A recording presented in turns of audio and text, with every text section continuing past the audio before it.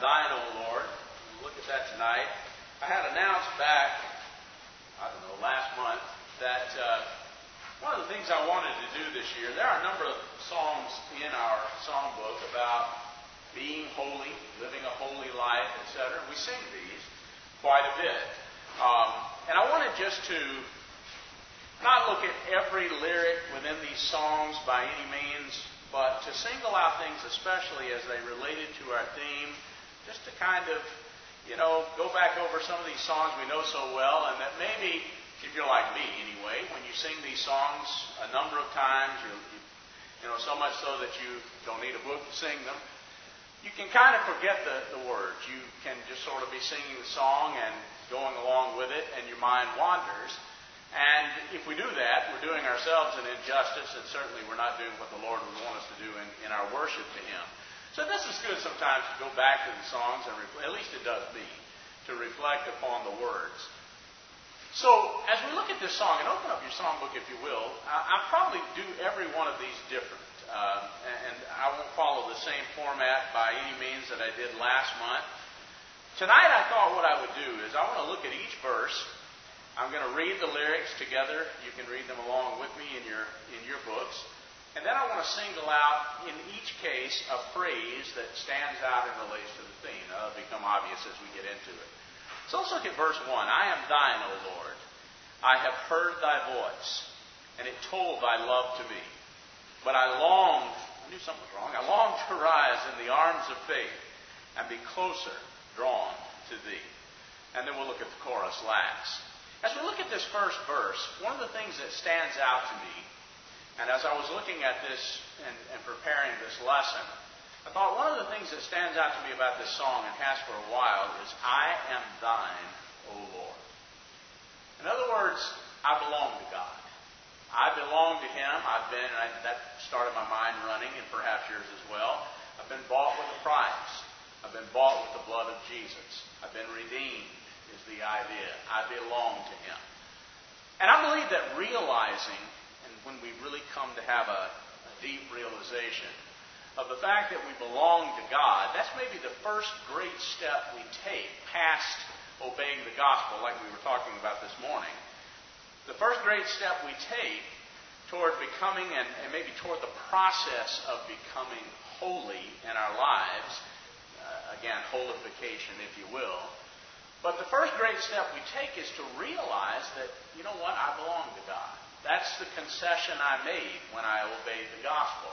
I knew that the cost of forgiving my sins was that I was going to belong to Him.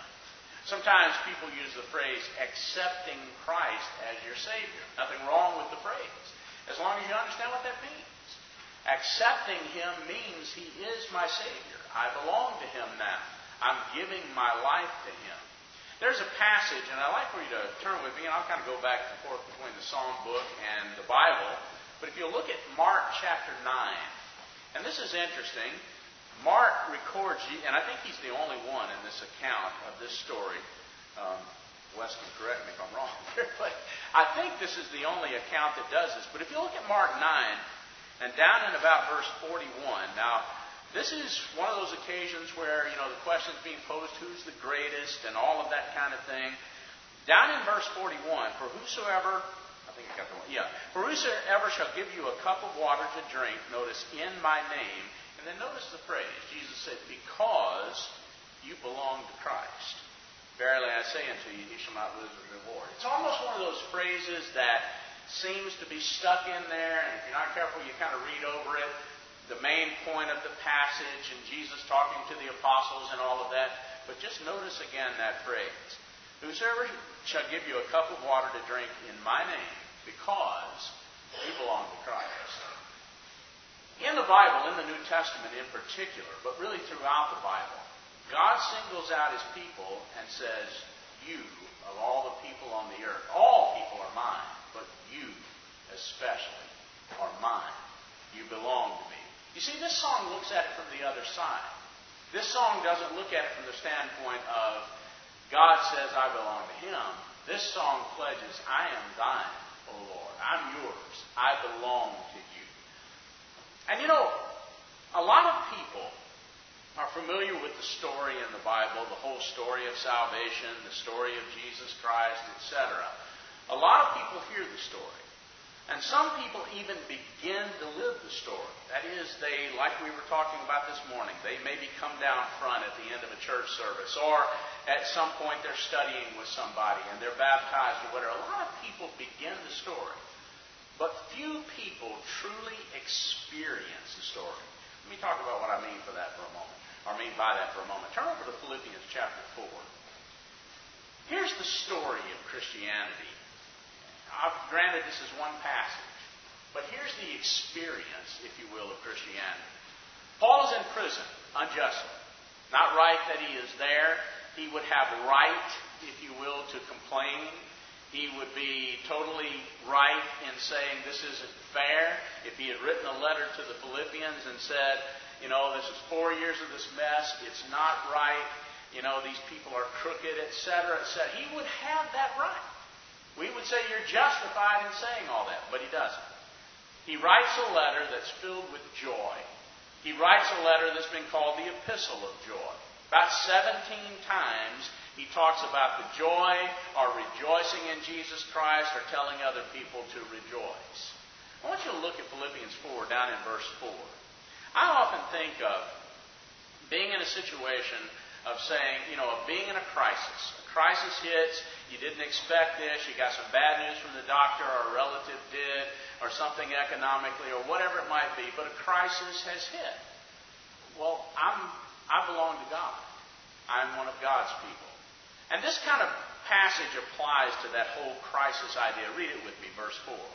Rejoice in the Lord always. And again I say, rejoice. Why? Well, because I'm not like everybody else. The reality of being a Christian is I've been separated by God, and I've been separated to God. I belong to Him. Rejoice in the Lord always. Then notice when he goes on to say, let your moderation, and really the word here is an idea of self-control. Let it be known to everybody. I'm not going to panic. I'm not going to get frantic about the crisis in my life. I'm not going to believe every bad thing, every defeat, etc., because I belong to God. I am the child of God. So he says, let your moderation be known to all people. And then notice when he says, the Lord is at hand. Is God any nearer to anyone than His people? I am thine, O Lord. I have heard thy voice. It told your love to me. Notice as he goes on in this passage, verse 6, be anxious. Here would be our panicking, our frantic and mindset and so forth. Be careful for nothing, but in everything, by prayer and supplication, with thanksgiving, let your requests be made known to God. And then notice in verse 7, and the peace of God that passes understanding will keep or guard your hearts and minds in Christ Jesus. That's the experience of Christianity. There are a lot of people out there that know the story. They can tell you, Jesus, he's supposed to have been born in Bethlehem in a manger, and they know bits and pieces and they know the story. Some will even tell you, I'm a Christian, I've gone to church all my life, etc., etc. But there are a few people on earth who live the story. The story that says, I belong to Jesus. I belong to God. I am His. And He is with me daily. And I know the Lord is near to me. And I rejoice in the Lord always, no matter the circumstances. And I pray to God about everything. No, it doesn't bother me. When a crisis hits in life, my first thought is not how am I going to handle this on my own. My first thought is God will take care of this. And I pray to God. Maybe I pray a lot during those times. And I cry out to God because I know the voice of God. I am His. And I have that right as His child. Just like your child has your ear. And really and truly, your child has your ear when no one else has it. If your child comes to you and says, I need you, I need to talk to you, chances are great, if you know it is something serious, you will drop anything and everything and give your attention to that child. Because they're yours. Well, we are God's. And that's what God is saying. Come to me and trust that you're mine. I love you like that. I will take care of you like that. It takes a growth of faith to get to that point. It's not something that just happens by a casual reading of the Gospels or whatever. It is something that you have to come to understand. It is something that comes by a lifelong commitment. God, you and I are in this together. I'm never leaving you, no matter the circumstance. I know that circumstances will come. I know some of them will be at the hands of Satan. I know he will utilize everything there is to draw me away from you. But nothing is going to keep me from you. As a matter of fact, notice as it says in this passage, I long to rise. Sometimes I read those words or think those words, even when we're singing. I long to rise up. Because that's the idea. I long to rise in the arms of faith and be even closer drawn to you. That's the idea. Look at verse 2. Consecrate me, he says. Consecrate me. Set me apart. Bring me to yourself in a sense of sanctifying. Consecrate me now to thy service, Lord. Notice, by the power of grace divine, let my soul look up with a steadfast hope, and my will be lost in thine. I was talking with someone this morning and talking about the idea of obeying the gospel. And most Christians, I believe if we look back on our own salvation, the time we obeyed the gospel, etc., most of us would say, what I was thinking about was my sins. I knew I had sins against me. Sometimes I'll even ask someone, especially younger people, because I really want to know they understand. And I'll say, why do you want to be baptized? And I'm looking for an answer like that. Because I have sins and I need them forgiven or washed away or whatever it is they say. It doesn't matter the terminology. It's just they need to understand that point. But you know, while most people focus on that when they obey the gospel, the truth is, the person who has been baptized, the person who is a Christian, comes to focus more on the service to the Lord than to the sins. In other words, there's two sides of it.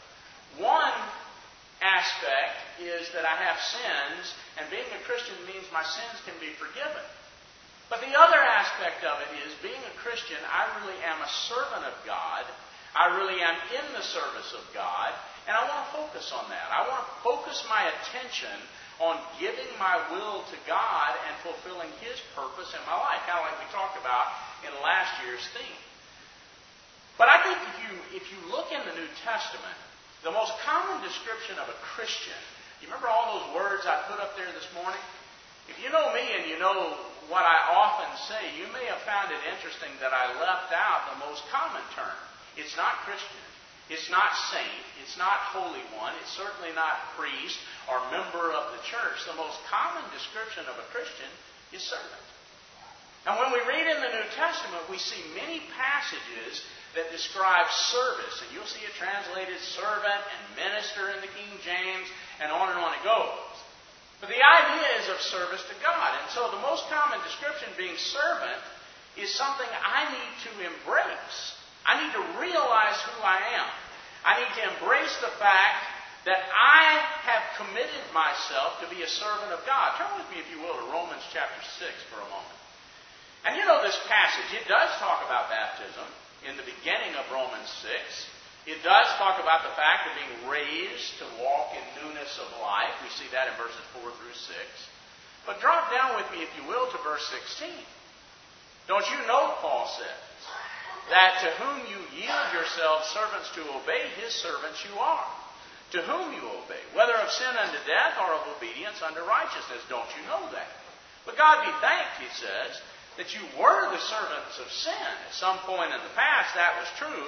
But now you've obeyed from the heart that form of doctrine. I think he's still discussing that whole idea of baptism here and the parallel to the death, burial, and resurrection of Jesus. So you've obeyed that form of doctrine that was delivered. Being then made free from sin, you became the servants of righteousness. Listen to the song when it is saying, consecrate me now to your service. That's what I want to be. I don't want to just be an individual who goes through an endless cycle of sinning and being forgiven. And let the sum total of my life as a Christian be one of cycles of sin and forgiveness. You know, one of the most futile times, if you will, in the Old Testament is the book of Judges. Because God prospers those people, they do well. When they do well, they sin. When they sin, God sends an enemy or someone against them to chastise them. They cry out to God. God sends a deliverer like a Samson or whoever it might be. They get past the trouble. They prosper. They sin, and they go through the cycle again.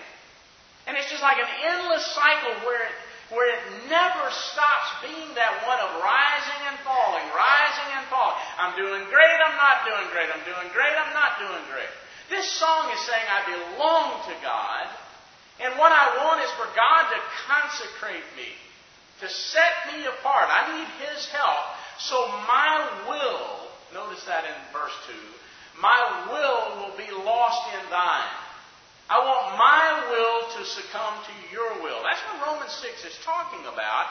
It's talking about this idea of being a servant, and it's talking about the idea of yielding yourself to God. But you know, it starts with your will. It starts with a change of will.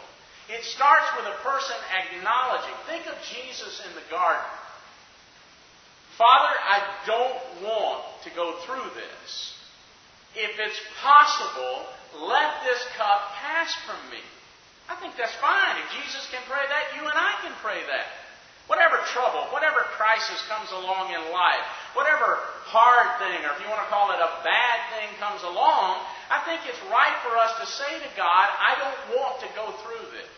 And if it's possible, take this away from me. Or even to say, like Jesus taught us to pray, lead us not into temptation. Even to say, please don't ever let me go through this. I've prayed that. I probably pray that nearly every day. Because there are certain things in life I never want to have to go through. And with God's grace, I won't.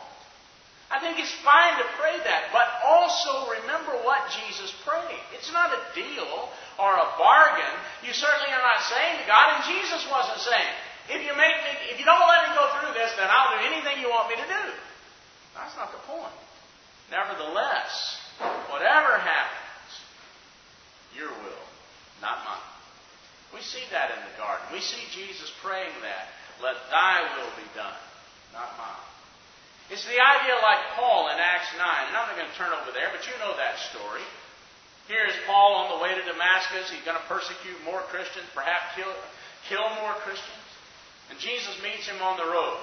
Saul, Saul, why persecutest thou me? Who are you, Lord? I'm Jesus, the one you're persecuting. And he realizes, he recognizes he's been wrong, dead wrong, horribly wrong. He's imprisoned people and killed people. He's hurt people. And he was wrong. And he's not arrogant about it. And he doesn't argue. And he doesn't, take exception. Oh, you're not really Jesus. You're some figment of my imagination. Or you're Satan trying to come get me off track or whatever. He doesn't do any of that.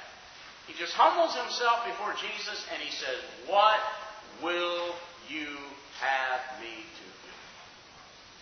And I honestly believe no matter what Jesus had said, he would have done. And I mean that.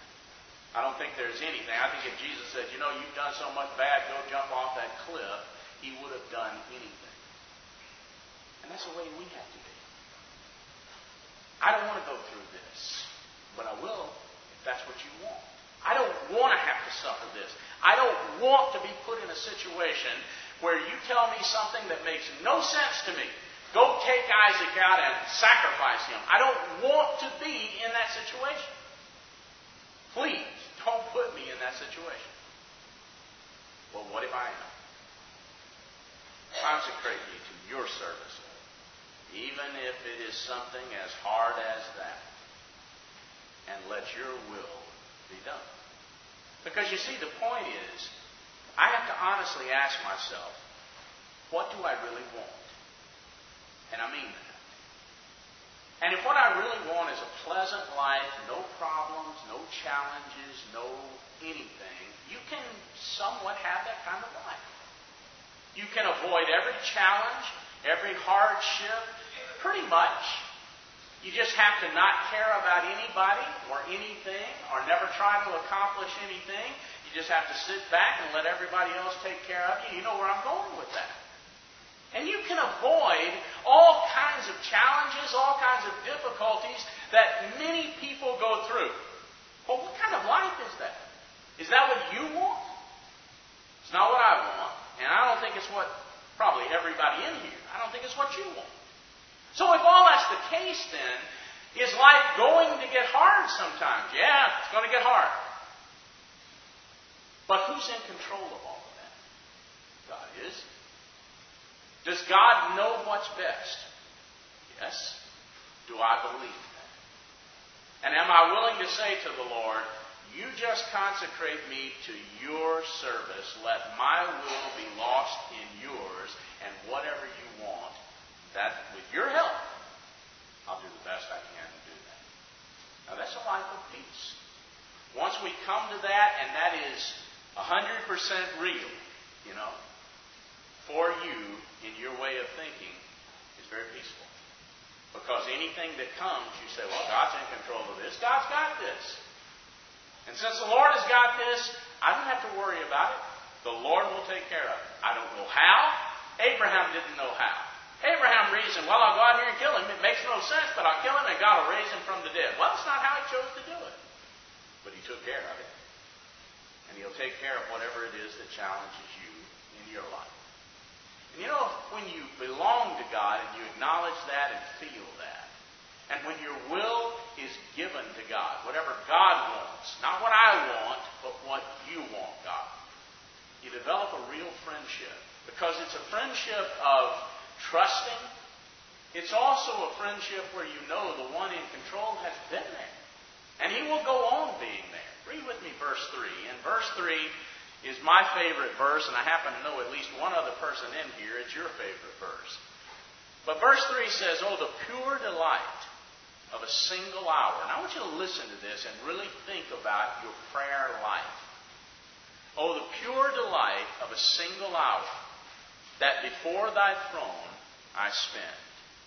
When I kneel in prayer, and with thee, my God, I commune as friend with friend. We were talking downstairs quite a bit about prayer. And we got to talking about how we know people. For example, we have a couple of people that are in my Sunday morning class, and they commute. And I know you guys, a lot of you do too. And when you commute to work, and especially, if you're someone that does like a lot of people here, around it here do, if you get up anywhere around 7 o'clock, 8 o'clock, even up to 9 o'clock and drive down the streets, you see all these people walking down to this train station or the bus station. And they get on the bus, they get on the train, and they go to work. Now, I got to thinking about that. And I thought, most probably, these people, they're taking off walking. They probably leave the house about the same time every day. They walk down to the train probably with the same people every day. They get on the train. Chances are great they sit by the same people every day. And you know what happens in most of those situations like that is kind of like, for me, the parallel to that would be, the local grocery store that I go to, and I see the same cashier, maybe on a weekly or bi-monthly basis, and on and on. And you know what happens in all those situations? Basically, you know those people. That is, you recognize them. And you speak. And maybe what it amounts to is you're kind of coming out of your street, they're coming out of their street, both of you are going to the train, and you maybe say, hey, good morning, good to see you. And sometimes you even learn their name. Hey, Jack, hey, that kind of thing. You get on the train, etc., and that's what it amounts to. Day after day after day after day. Perhaps it even goes so far as you know that person and you may even strike up a conversation and both of you find out you're, sports fans. You like the same team, so you say a little something about the team every day. And it might be that you learn that he has children and you have children and his child's about the same age and they go to this school and your child goes to that school, how are they doing, etc. And it goes that far. And that's all it ever does. And as we talked about it downstairs, I said, now, let's think about it for a moment. Let's talk about prayer. Is my prayer life? Is it one where maybe I start off my day and or end my day? For some people it's one or the other. For some people it's both. And I say a prayer that pretty much amounts to the same thing. Maybe in the morning it is, God be with me today, help me to prosper, whatever it might be. And I find myself saying the same thing every day. And I find myself doing it, as some people would admit, I pray while I'm shaving. I'm kind of looking in the mirror and I'm shaving and I'm praying and I'm pretty much hitting the same spots on the same face at the same time and praying the same thing as I hit those spots. And I'm not even really thinking about it because it's what I've done 10,000 times before. Maybe I say a prayer too when I eat my meal and I say the same thing. God, thank you for this food. Bless it to the nourishment of my body. And I don't really even think about it. And I said, if that's the sum total of my prayer life, then really does it amount to much more than the guy I meet on the street headed for the train at the same time that I don't even know. I just kind of throw my hand up and say, hey, Jack, how about those Mets last night? Or whatever. But we don't really even know each other. When you look at verse 3 of this song is not talking about that. This song is talking about the precious time you get with the person you love so much, and it is pure delight. If you love your spouse and you have a set time to have a date each week, I don't care if it's just sitting down in the living room watching the San Antonio Spurs blow up. Wait, no, I won't go there. But watching them, and you're sitting there and you're eating a pizza or whatever and watching the Spurs together and you're laughing and talking, it is precious. It's pure delight. And you can't think of any place you'd rather be or anything you'd rather be doing or anybody you'd rather be spending time with. That's what he's talking about here. The time that I take for prayer is an hour of pure delight. And when I kneel in prayer, and with you, notice he says, and he makes it personal, and with you, my God, like my wife, my best friend, my this, my that. The time I spend with you, I commune. Commune means I share that time as friend with friend. When we look at relationships on earth, they range from the purely casual to the very deepest. And we have all kinds of terms for them. We say someone is a casual acquaintance. We say someone is a dear friend. We say someone is, we have all those terms for how close, how best, how much we're tied together. And whether you speak of it biblically or poetically or personally, we all know what those terms mean. If I come up to you and I say, the very best friend I ever had in my life, such and such, so-and-so, you know that ain't Jack on the street. We understand that. And it's like the Bible. 1 Samuel 18 and verse 1, when it talks about Jonathan and David, and it talks about Jonathan's soul was knit or tied together with David's soul. Do any of us miss that? How close they were. And when the Bible speaks, and when Jesus speaks in John 15, and down in verse 13, he says, I haven't just called you servants, I've called you friends. And greater love has no man than this, than a man lay down his life for his friends. When you love someone so much that you would not think twice about risking your life for that person. And I know there are people like that, probably for everybody in here. If the building were burning and you knew that person you loved and didn't want to live without was in that burning building, even if people were trying to hold you back, you would be fighting them to get in there. Because you don't want life to go on without them.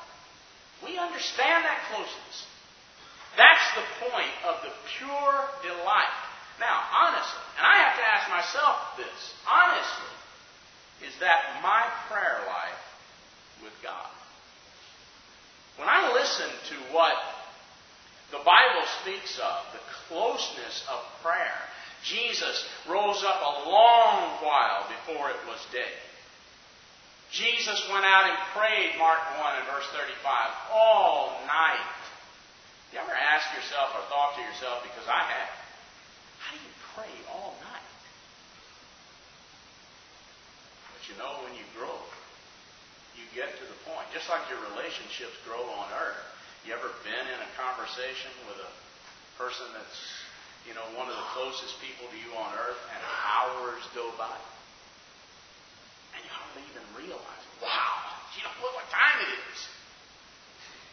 And you weren't thinking about the drudgery. You weren't thinking, it just seemed to fly by. Because you're that close. I commune as friend with friend. One final point here. Look with me at verse 4.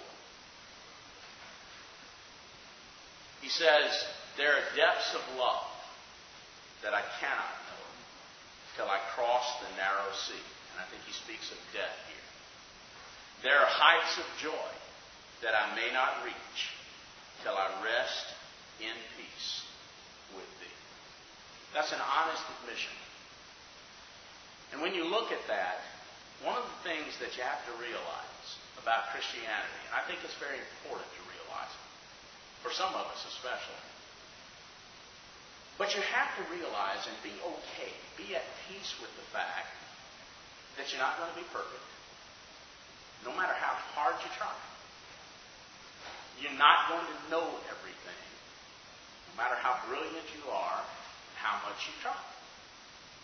And that you are not going to reach the level of God on this earth, no matter how hard you try. And one of the things I love about this song is we go through all of this, I am yours. We go through this, let my will be lost in yours. Let me commune as friend of friend. And you're looking at the first three verses, and the first three verses are, man, close, deep, strong Christian. But let's not forget verse 4. The simplest verse of all. I'm not going to know everything. I am not going to experience everything. I am not going to be everything that someday I will be. You think about passages in the Bible. Deuteronomy 29, verse 29. I remember every time I think of that verse, I remember Dale reading that verse and answer to me, really pressing him, what's the answer about this? And there just wasn't an answer. And he said, let's read this verse. The secret things belong unto the Lord. And that's right. Because no matter how brilliant you are never going to be God. And He will know things that you do not know. He can think like you cannot think. Now I'm going somewhere with this, so stay with me for a moment. Isaiah chapter 55. When God says, my thoughts are not your thoughts. My ways are not your ways. Now, go back to the I am thine. I've heard your voice. But I long to rise. I want my faith to grow deeper and deeper. Because I don't want it to be a casual thing where even though I know I can't know everything, I can't experience it, I never can reach the level of joy or love or those things that God can reach. I cannot reach them here. I can't love somebody like God will love them. I'd like to. When I look at the people on this second bench up here and I think about how much I love them, but I find myself saying a lot of times, no matter how much you love them, God loves them more. And you cannot love them as God can love them. You cannot have the peace that God can have. I think of Jesus in that crisis in the garden. Let this cup pass from me. I've been there. I know you've been there. But then, man, when the answer is no, just get up, bam, let's go. And never look back. That's God's answer. That's God's decision. Now, I'm not there. And I don't know that I will ever be there. I know that I can get stronger. I know that my will can be more in service or more given to God's will. I know that I can relinquish my will and more and more and more follow the will of God. But I don't know if I will ever get to the point like Jesus, I don't want to do this. Oh, I've got to. Great. Here, let's go.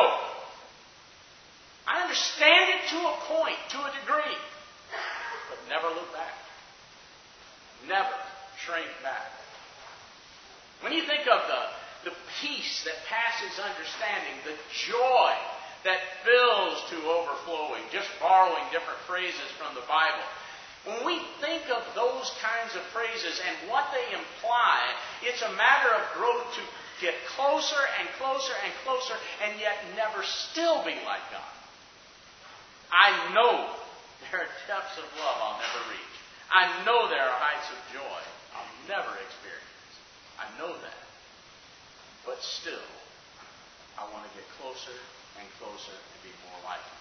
Because really, what we're headed for, notice as verse 4 says, till I cross the narrow sea. There's a great comfort in knowing what I don't understand and cannot understand now, I will. Obviously, the older I get, the more I contemplate death. What will it be like? What will it feel like? What will the first moments after you leave this world and go to the next, what will they be like? I'm not saying I'm morbidly afraid of it. I'm curious. But no matter how much I search, no matter where I would go on earth to try, or in the Bible to try to find the answer to that, it's not there. I cannot know that till I experience it. And so, what the writer of this song, I think, was saying is grow closer to God. Rise up in the arms of faith. Give your will to God. Trust Him. Be the kind of person that develops that relationship so that when you pray, it is two friends in communication. But always remember, you are a child, and He is God. And the answers that He has, even for the different things and times in this life. You know, there was a time when every day throughout the day I thought about, will I ever be married? Will I ever find somebody? Will there ever be anybody for me? Is there anybody who could ever put up with me? You know, I went through all that. Did you go through something like that? And then one day, here is this beautiful person. God says, see, I had you covered, Michael, all along. Just trust me on things like this. So many other things in life like that. I know that there are things I will never know. But I know my God has all the answers. Close with me, if you will, by looking at the chorus. Draw me nearer, the writer says. Nearer, blessed Lord, to the cross where Thou hast died. Draw me nearer, nearer, nearer, blessed Lord, to Thy precious bleeding side. Now, you know, there's an instant meaning of this chorus that says, draw me nearer so I understand He shed His blood for me and help me so I can give my life to Him. But even beyond that, if He would do that for you, what will He not do for you in every situation of life? Just draw me nearer and I'll be fine, God. If you're here tonight and you're not a Christian, you believe in Jesus, that He is the Son of God. You'll confess that belief and be willing to give your life to the Lord. You'll be baptized, to be forgiven, to have all of your sins washed away. If you're here and you need to come, we beg you come.